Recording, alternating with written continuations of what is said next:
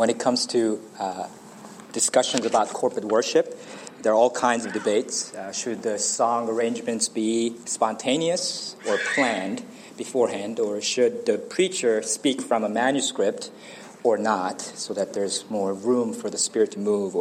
But at the heart of all these debates is a theological question. It's the question, what does it mean to worship the Father in spirit and truth, as John 4:23 tells us to do? And the Spirit is a reference to the Holy Spirit, and truth is a reference to Jesus Christ, who throughout the Gospel of John calls himself the true bread, true shepherd, true son, and true resurrection and the life, and true vine. And he explicitly says in John 14:6, I am the way and the truth and the life. So to worship the Father in spirit and truth is worship in the Holy Spirit and in the truth who is Jesus Christ.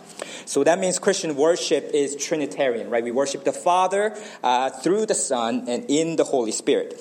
And in worship, then, we get caught up in the triune love of God, and we become surrounded by His presence, and we grow in our love for Him and become more like Him. That's what happens in Christian worship. But in the worship debates, people often pit Jesus against the Holy Spirit. They say some churches, usually the more formal liturgical ones, they emphasize the truth part, and they say they insist on doing what is traditional and scripted. Right?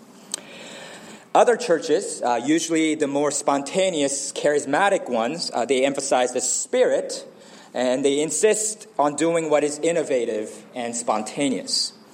But this is a false dichotomy. They're not mutually exclusive. Things that are traditional and scripted are not necessarily biblical, and things that are spontaneous and innovative are not necessarily spiritual. According to Scripture, the Son and the Holy Spirit are not in tension. Rather, they work together harmoniously, perfectly. So the Holy Spirit is described in John 16:13 as the Spirit of truth. And he says he does not speak on his own authority, but he speaks whatever he hears from the Son. So they work together. They're not in opposition to each other. So if that's the case, and I think this passage shows us that, we ought to worship in a way that is Spirit-filled, but also filled with truth and in an orderly fashion. And that's Paul's main point here in this passage. We should use the gifts of the Spirit in orderly ways for the building up of the church. And he gives us three specific guidelines. First, guidelines on tongues. Second, guidelines for prophecy. Third, guidelines for teaching. So having taught that the Corinthians should not speak in tongues during corporate worship without interpretation, Paul now teaches that they ought to speak, they ought to use the spiritual gifts of utterance in the context of corporate worship using these guidelines. He says in verse 26, follow with me, "What then, brothers? When you come together, each one has a hymn, a lesson, a revelation, a tongue, or an interpretation. Let all things be done for building up." Paul lists 5 things here, 5 different things: hymn, lesson, revelation, tongue, and interpretation. And the common denominator of all of these gifts is that they're all verbal manifestations of the Holy Spirit. They are all spiritual gifts that involve speaking. So first is a hymn, which is literally the Greek word for psalm. Like an Old Testament psalm. It refers to the time of singing during corporate worship. And we might not normally think of singing as a form of speaking or teaching, but it does involve speaking and teaching. And so Christian theologian Gordon Fees puts it this way. He says, I forgot to put this in the slides, but it says, "Show me a church's songs, and I'll show you their theology." Right? Because it has a very important heuristic function. It has a teaching for didactic function. This is why Ephesians 5:18-19 puts it this way: "Be filled with the Spirit." Well, so do not get drunk with wine, for that is dissipation, but be filled with the Spirit, speaking to one another in psalms, that's the same word, and hymns and spiritual songs, singing and making melody with your heart to the Lord. So singing involves speaking to one another the truths of God's word. Similarly, it says in Colossians 3:16, "Let the message of Christ dwell among you richly as you teach and admonish one another with all wisdom through psalms, hymns, and songs from the Spirit, singing to God with gratitude in your heart." So again, singing as a form of teaching is involved there. So that's the first item, hymn. Second is lesson. which literally means teaching.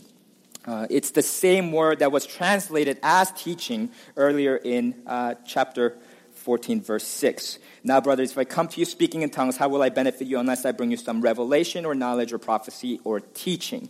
And that same word is here translated as lesson.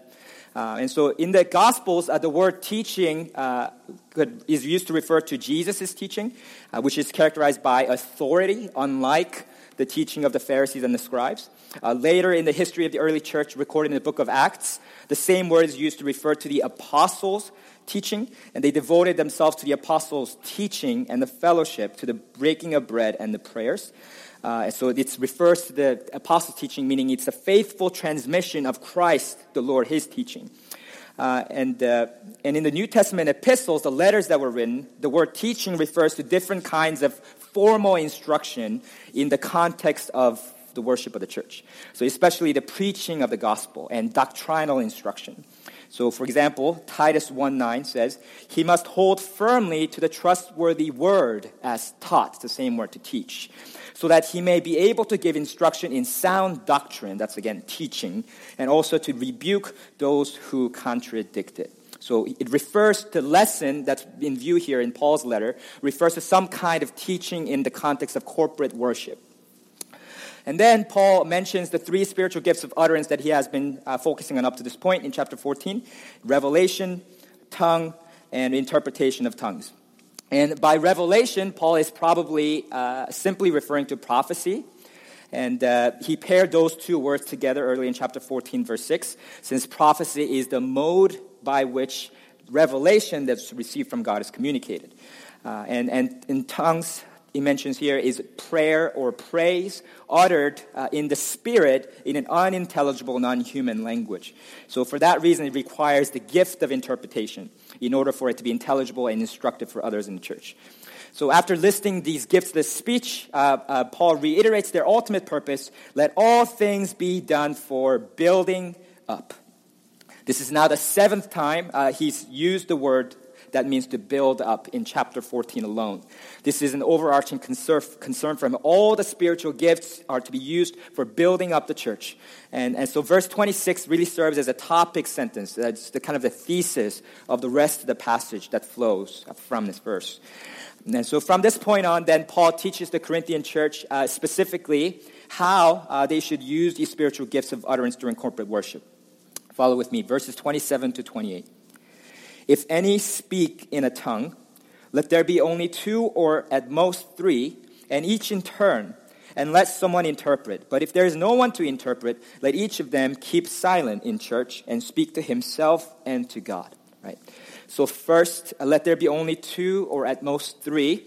The fact that you have received tongues during worship doesn't mean automatically that you have to share it or that you should share it with the whole church. So Paul caps the number of tongues that are shared to at most three. And then second, and each in turn, right? The tongues should not be shared simultaneously, but in sequence, in order, lest it cause confusion and disorder, right? The fact that believers are expected by Paul to be able to control this shows clearly that tongue is not ecstatic speech like used in some pagan religions where they just utter things and they are not in control of themselves. People speaking in tongues are in full possession of their mental faculties. Third, he says, and let someone interpret. So there has to be interpretation. There has to be no more than three. And he says, lastly, it needs to be interpreted.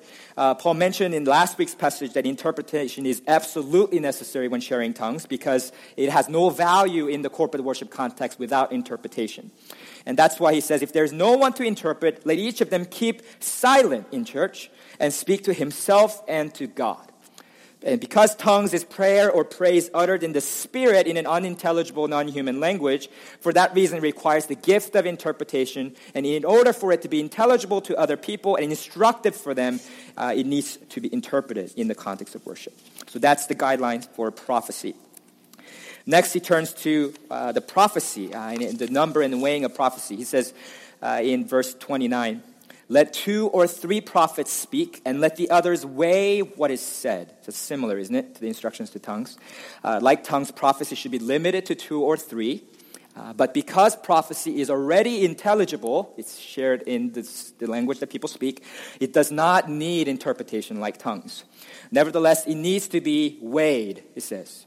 And earlier in 1 Corinthians 12:10, when he was listing the gifts of the Spirit, right after listing the gift of prophecy, he listed a gift called the ability to distinguish between spirits. And that Greek word to distinguish is the same word that's translated here as weigh. So it's the ability to test prophecy, to ensure that it conforms to the Spirit of God.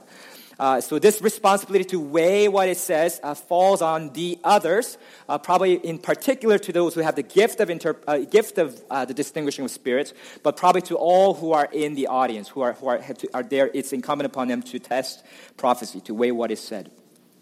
So it requires the gift of discernment. And then having dealt with the number of prophets that can speak and the necessity of weighing it, he speaks to the sequence again in verses 30 to 31. If a revelation is made to another sitting there, let the first be silent, for you all can prophesy one by one, so that all may learn and all be encouraged. Multiple people should not prophesy at once, and when one is prompted to speak by the Spirit of God, the other should sit and be silent when one person is being told to speak, so that you can all prophesy one by one, so that all may learn and be encouraged. So he's once again concerned with building up the church, and he intentionally contrasts one by one with the all. The only way in the context of corporate worship for all to be built up, to be encouraged, is for people to speak prophecy one by one. And this again, is subsumed under the concern to make sure that it builds people up. Purpose of building up one another necessitates an orderly practice. And lest the Corinthian prophets protest at this point and say, well, but this is the Spirit of God speaking. I can't control myself. I mean, it's God speaking. What can I do? Paul corrects them, tells them this in verse 32. And the spirits of prophets are subject to prophets, right? The noun word prophet does not refer to an office or a special category of people. It refers to believers with the gift of prophecy. They're called prophets. And prophecy, like tongues, is not a form of ecstatic speech where they lose control and start saying things that they have no idea what they're saying, have no control of themselves. The spirit of prophets are subject to prophets. They can control when and how they prophesy. The content they receive from the Lord, but they interpret and apply it, and they use their mental faculties to do that. They're in full possession of their mental faculties, so they can start and stop when they want to. And then Paul gives the reason for that in verse 33, the reason for this order. For God is not a God of confusion, but of peace. Right? The demonic forces behind the idols of this world might induce disorderly and unruly conduct and ecstatic speech, but God never does that. Because he is not a God of confusion, but of peace. Because prophecy is a gift of the Spirit, it reflects the character of God. And God is not characterized by confusion or by disorder. A worship service that is chaotic and disorderly, therefore, does not rightly represent the character of our God. And it's interesting that Paul uses the word peace here instead of order, because that would be a more logical thing to say, right? For God is not a God of confusion, but of order. But he doesn't say that. He says God is not a God of confusion, but of peace. Paul begins all 13 of his letters with greeting of grace to you and peace from God our Father and the Lord Jesus Christ.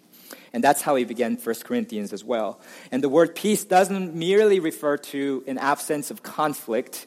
It's the concept of the Old Testament concept of shalom, peace, wholeness, state of being whole, state of being in right relationship with God and with the rest of creation.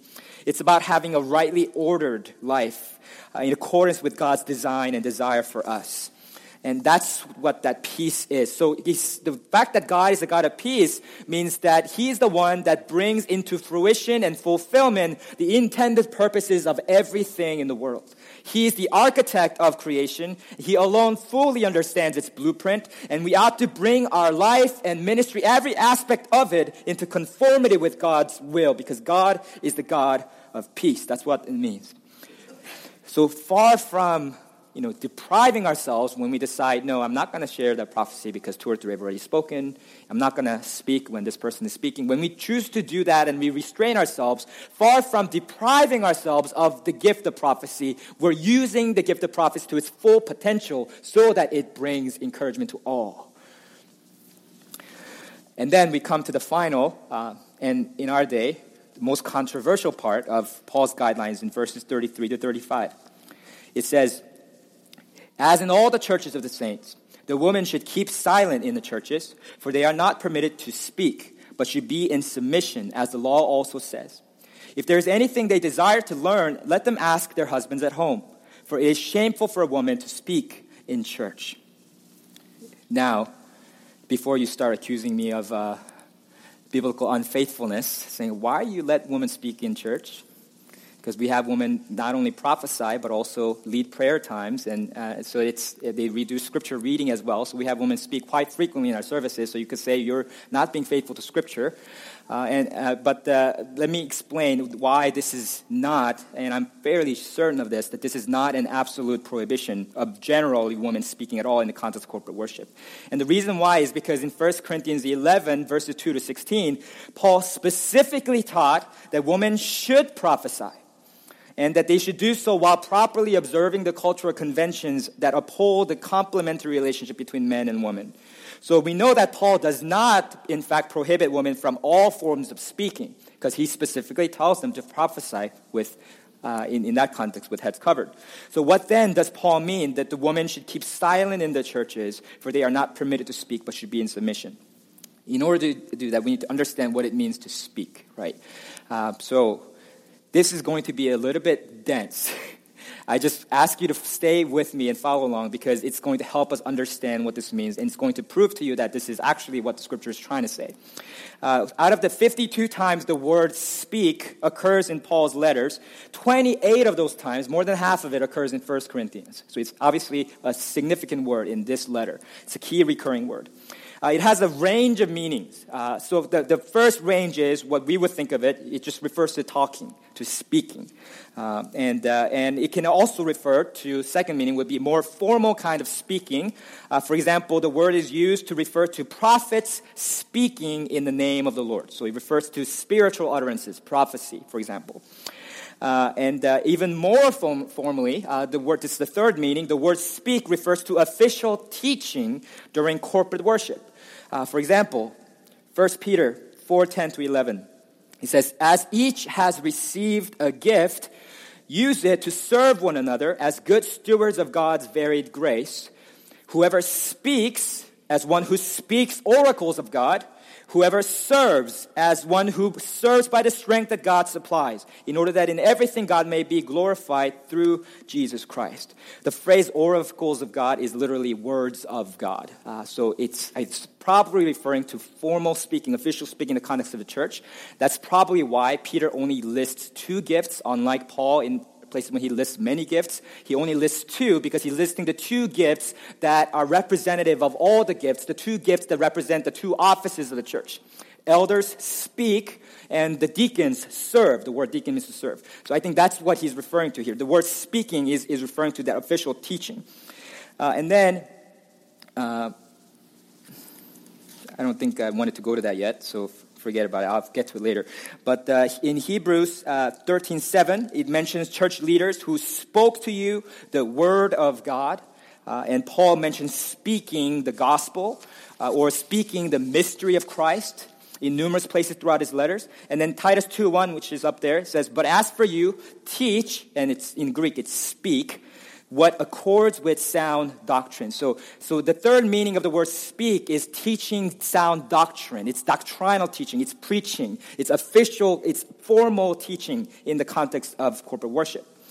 And so there are 3 meanings, and we see all 3 of those ranges of meaning of the word speak in 1 Corinthians. And Paul uses the word generically to refer to saying something, speaking or talking, 5 times in this letter.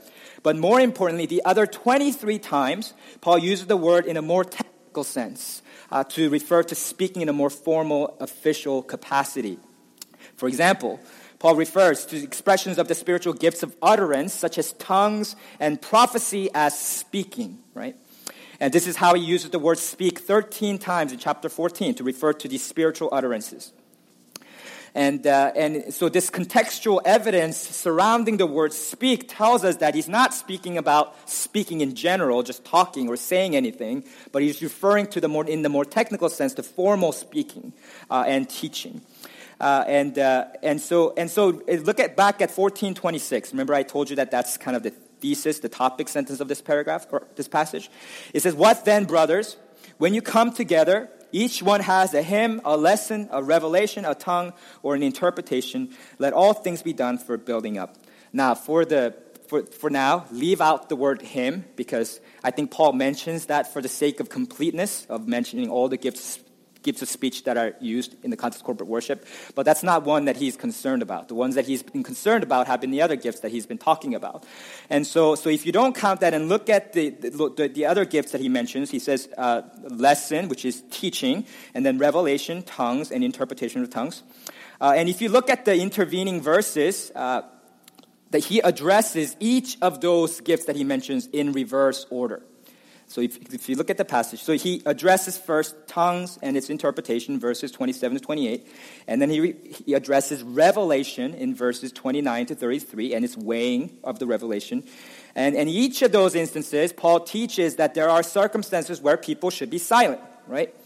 And so when you're speaking in tongues, you should be silent if you don't have interpretation. When you're speaking prophecy, you should be silent when someone else is speaking, or unless so that you can speak in turn. And so there's only one gift of speech, as he goes through that in reverse order, that he hasn't addressed directly up to this point, and that's the lesson. It's the teaching.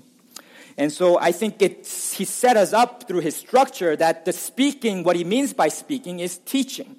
It's the formal teaching in the context of corporate worship. And verses 34 to 35, if you look at it, in light of that pattern, it follows the pattern exactly. So once again, Paul addresses a population that has a particular gift of speech, and in this case, the gift of lesson or teaching.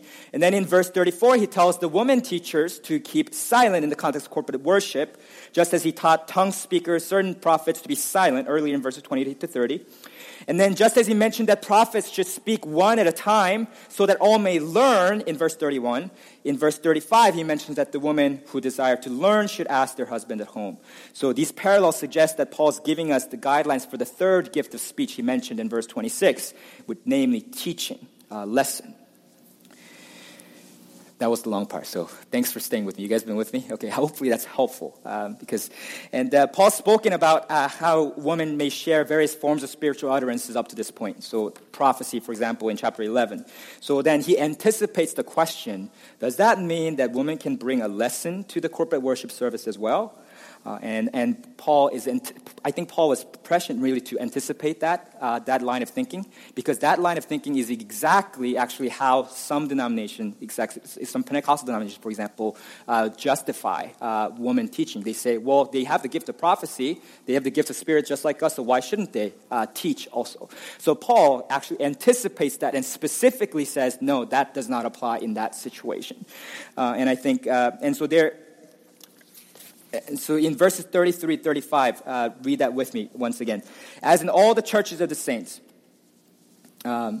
this woman, I'm going to put that up so you guys can see it. And I think my interpretation of this is confirmed by a parallel in 1 Timothy 2, 11 to 12.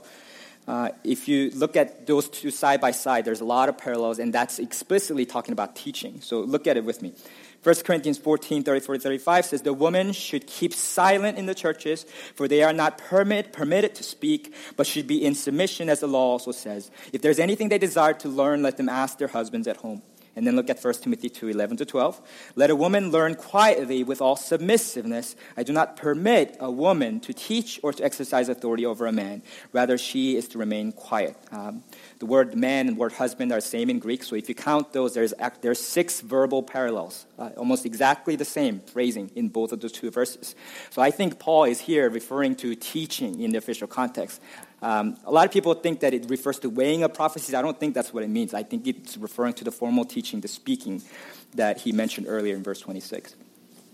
So in summary, I I think you're getting what I'm saying. The type of speaking that he's mentioning here is the type of speaking that he mentioned in chapter 2, verses 6 to 7. Yet we do speak wisdom among those who are mature, a wisdom, however, not of this age, nor of the rulers of this age who are passing away, but we speak God's wisdom in a mystery, the hidden wisdom which God predestined before the ages to our glory. The wisdom of God that he's talking about there refers to the gospel, the good news of Jesus Christ, his saving message. He's referring to the speaking, the formal speaking. That's the kind of speaking that Paul has in mind in the context of the corporate worship of the church. So what's Paul's reason for this? You better have good reasons, right? He gives a couple different reasons. First, he says in verse 34, "For they are not permitted to speak, but should be in submission, as the law also says." The law, which is the shorthand for the Old Testament scripture, mandates that Christian women should be in submission. Since in two other places where Paul addresses the different roles of men and women in the church, he specifically cites Genesis 2:20 to 24. So that's in 1 Timothy 2, 1 Timothy 11. He both cites Genesis 2. So that's probably the passage he has in mind here also when he says law also says. And so he quoted that in 1 Corinthians 11, 8 to 10 here. "For man was not made from woman, but woman from man. Neither was man created for woman, but woman for man. That is why a woman ought to have a symbol of authority on her head because of the angels." So God created man from the dust of the earth, and then he created woman from the rib of the man. So the woman was made from man. And in this sense, man was created first. He was the source of the woman.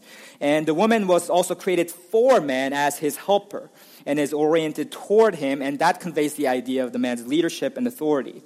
And for Paul, he sees the Creator's design and intentionality in this creational order. The fact that man came first as a source, and the fact that he was called to be the head, while the woman is called to be the helper in their relationship within Adam and Eve's marriage. And so that's what he means when he says, "as the law also says." So his point is that when women formally teach the whole church, that they are violating that complementarian relationship between man and woman by their teaching. So God appointed husbands to exercise headship and wives to exercise helpership in the family, and those complementary roles are subverted when, for example, women teach the whole church, of which their husbands are also member, right, to whom they are supposed to be submitted. And then secondly, because God appointed men who have the requisite calling and character and competence to serve as heads of the spiritual family of God, the church, the elders of the church, when the women usurp that role for themselves by preaching in the context of corporate worship, when they formally teach scripture theology for the whole church, they're again subverting that God-given design and relationship. So that's the first reason that Paul gives for that prohibition. It's what the law teaches. And then Paul gives a second reason in verse 35. It is shameful for a woman to speak in church. The word shameful is the same word that Paul used in 1 Corinthians 11:6 to say that in the same way it is disgraceful for a woman to cut off her hair or shave her head. It is disgraceful for her to pray or prophesy in the church with her head uncovered. So shame is what we experience when we do something that is inappropriate or dishonorable, something improper. And because it transgresses the complementary gender roles that God has instituted, when a woman teaches the word in the context of corporate worship in the church, it brings shame. It's seen as inappropriate. The converse, of course, is also true. When men and women fulfill their God-given complementary roles, gender roles, it is honorable. It is good. Our attitude toward this teaching should not be one of begrudging concession, but of enthusiastic celebration. And when the sea proceeds and recedes in order without overflowing the banks and causing destruction, right? When the earth rotates around its axis and revolves around the sun so that the sun rises and sets in orderly fashion, bringing light and rest to the world. There's goodness there. There is beauty there. There is order there. Likewise, when men and women relate to each other in accordance with God's created design, it is right, it is good, it is honorable. And the fact that this command is given in the context of the corporate worship of the church is really a very important qualification that we must not forget. So 3 times in verses 33 to 35, Paul said, repeated the word church. Follow with me, verses 33 to 35. He says, as in all the churches of the saints, the woman should keep silent in the churches, for they are not permitted to speak, but should be in submission, as the law also says. If there's anything they desire to learn, let them ask their husbands at home, for it is shameful for a woman to speak in church. Right? It's almost redundant. He says it over and over again because he wants to drive that point home. Paul's not concerned with the role of women in society at large, but in the churches. And the church is a Greek word that means gathering or a congregation of believers. It's a gathering of Christians. The church, which is a colony of heaven on earth, is supposed to showcase a different ethic. It's supposed to exemplify God's creative design for men and women for the world to see. That's why it's significant that this has to be observed in the context of corporate worship. Furthermore, it's only within the community of God's people where men embody Christ-like sacrificial leadership and women embody Christ's humble submission to the Father. It's only in that community, only in that kind of a context where this command can be observed without degenerating it into abuse and misogyny. That's why he emphasizes in the churches, in the church. And Paul's not saying that women should never teach in any church context. He says specifically in Titus 2:3 that older Christian women should teach what is good to the younger women. It's only in the context of the whole church, the gathered church, where both men and women are present, young and old are gathered, that women are to refrain from teaching. And as a church, we work hard to try to equip women who are gifted to teach, to use those gifts in appropriate contexts. And with his 2 preceding guidelines relating to tongues and prophecy, Paul addressed both the speaking and the church's interaction with it, right? So in verse 27, he says, if anyone speaks in a tongue, let someone interpret. So the speaking and then the interaction with the speaking, how the church should interact with it. And then again in verse 29, Paul said, let 2 or 3 prophets speak and let the others weigh what is said. So again, the speaking and the interaction with what is said. So there are 2 churches to weigh the prophets that are spoken. And I think verse 35 is following this exact pattern. So in the ancient world, listeners customarily asked questions in response to lectures. So just as it was a way of critiquing or interacting, dialoguing with the speaker. So just as the church interpreted tongues and weighed prophecies, they questioned teachings. But in the context of public worship, women were not to partake in the formal teaching, and in that, Paul includes the formal questioning that goes with that, so critiquing the formal teaching of the church here. So because that, again, brings that person under the authority of the person who is leveling that critique. So if there's anything they desire to learn, he says, let them ask their husbands at home. The inquiry should be made in the private context of the home rather than in the public context of the church. Now, that we don't have that kind of formal questioning in our church context, mainly because I don't want to be questioned by anybody. I'm just kidding. No, there's too many people. So we ask people to come up with questions after the service. And so it's informal. So in that context, everybody could obviously ask questions. This wouldn't apply to us because we don't practice that in the context of our corporate worship. Now, while it's easy, right? I'm going to just digress for a little bit to defend this. It's because it's easy for us nowadays to dismiss scriptural teaching on this as kind of a cultural artifact, right, of a regressive bygone era. But we need to recognize how progressive this teaching is, and downright how subversive it was at the time it was given. Because Paul's not, as we might think, simply regurgitating the cultural customs of his time. In the Roman Empire, a woman did not have the authority to speak for herself in public contexts. In fact, married women were not even allowed to be instructed by other men other than their husbands. And for example, the first century Jewish historian Josephus says this in his book Against Apion. But let not the testimony of women be admitted on account of the levity and boldness of their sex. Right? They didn't even let women's testimony be admitted in public contexts, and their testimony in legal cases were not heard. Similarly, Roman philosopher Philo writes this: marketplaces and council chambers and courts of justice and large companies and assemblies of numerous crowds and a life in the open air full of arguments and actions relating to war and peace are suited to men. But taking care of the house and remaining at home are the proper duties of women. The virgins having their apartments in the center of the house within the innermost doors, and the full-grown women not going beyond the vestibule and outer courts. Right?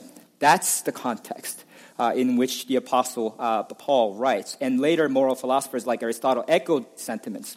They didn't deviate from these.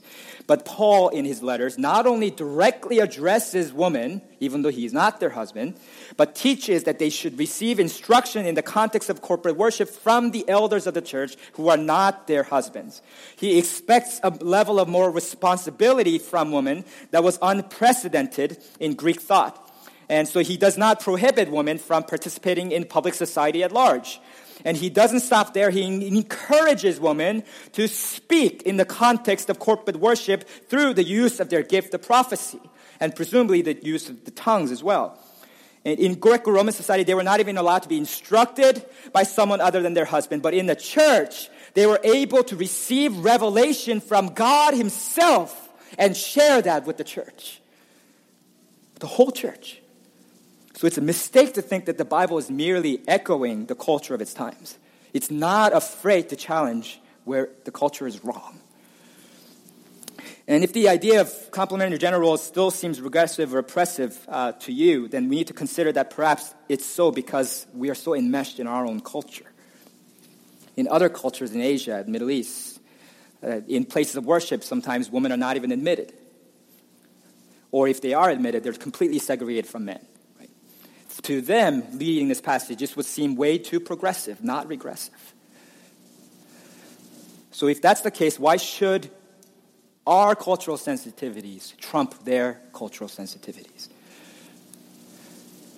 If the Bible really is the revelation of God, and therefore it is not the product of any single culture, but it transcends culture, even though it is written, of course, in culture, would it not challenge every culture at some point? If it really is from God, would it not offend your cultural sensibilities, and sinful preferences at some point? As Christian pastor Tim Keller often says, quote, "If your God never disagrees with you, you might just be worshiping an idealized version of yourself." Paul said in verse 33 that what he is teaching is the common practice in all the churches of the saints. Now, this is the fourth time in this letter Paul is correcting the Corinthians' behavior by appealing to the practice of all the churches, other churches. And if that was a strong argument in Paul's day, when there were not as many churches, and when they haven't had as much church history, this is a much stronger argument for us, because for 1900 years of church history, every major stream of Christianity, Catholic, Orthodox, and Protestant, have taught the differentiated roles of men and women. And even today, if you examined, even after the rise of feminism, if you examine the churches throughout the world, and not just here in the U.S., in Western civilization, that is still the dominant teaching. And the Corinthians were acting presumptuously by deviating from such a well-attested practice. And so Paul admonishes them with two rhetorical questions in verse 36. "Or was it from you that the word of God came? Or are you the only ones it has reached?" They were acting in pride as if they were themselves the originators of God's word, as if they were unique in their reception of God's word. The word of God is another way to refer to God's revelation, and usually it refers to God's ultimate revelation, which is the gospel, the saving message of Jesus Christ. So we did not invent the gospel. We did not originate the gospel. And we are not the only ones who have received the word of God. We are not the only ones who have the Spirit of God. So like the ones who have gone before us, we should submit to God's word and be wary of departing from what churches have done and trying to twist the word of God to fit our purposes and preferences. Thomas Jefferson is infamous for cutting out parts of the Bible that he found offensive or he found hard to believe, and he glued together parts that he liked, and he called it the Jefferson Bible, right? And Thomas Jefferson was acting like he was the originator of the Word of God. He made himself, and not God, the ultimate arbiter of truth. He did not follow God. He did not love Christ. He followed himself. He loved himself. He was not a Christian.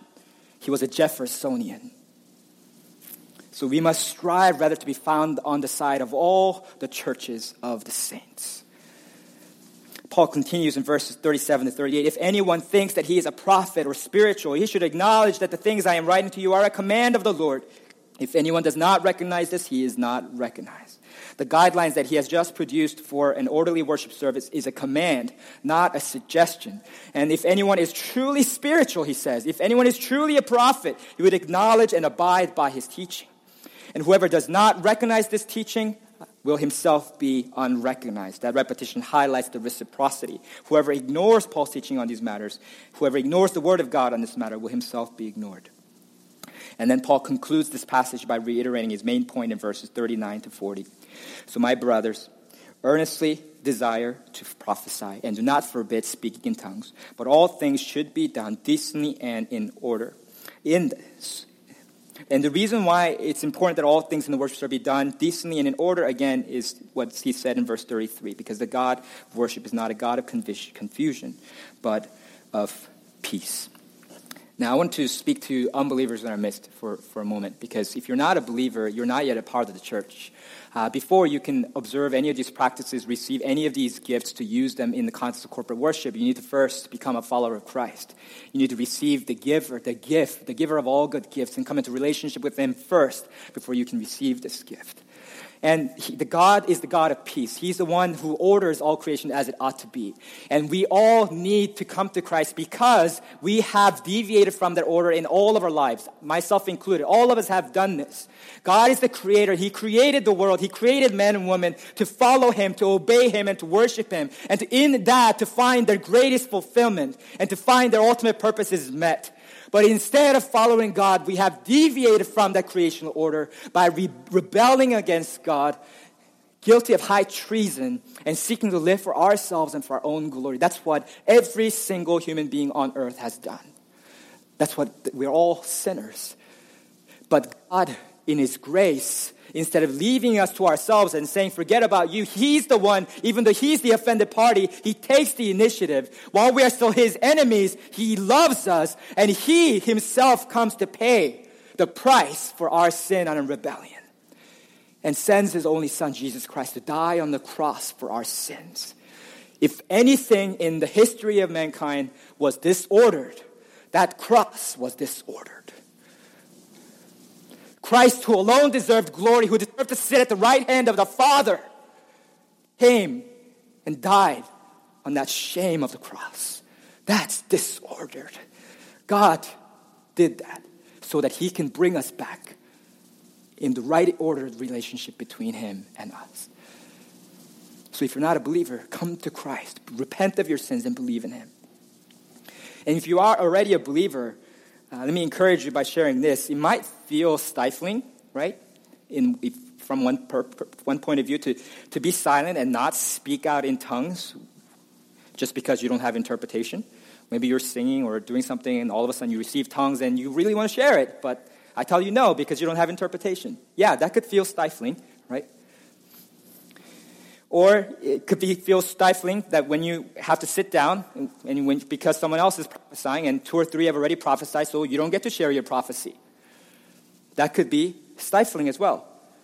Likewise, it might feel stifling for women to be silent rather than being allowed to preach and teach the whole church in the context of corporate worship. But in all of those contexts, we can follow these guidelines joyfully because we know that this order that God commands is consistent with his character. And he's the God of peace. He is good. And he is the God of love. The Lord who commands silence in these various contexts is the same Lord who, according to Isaiah 53:7, was oppressed and afflicted, yet opened not his mouth. Like a lamb that is led to the slaughter, and like a sheep that before its shearers is silent, so he opened not his mouth. Jesus Christ, the Word of God itself, silenced before sinful men. Why? So that he could save us. So that he could build us up, bring us into his family. He was punished so we could be free. Similarly, we then should use our gifts of speech in orderly ways for the building up of the church. So let us gladly curb our freedoms. Let us gladly forego our rights. Let us gladly submit ourselves to the God-given order within corporate worship for the glory of God and upbuilding of the church. Let's take a moment in silence to reflect on this teaching, and then we'll respond by praying together.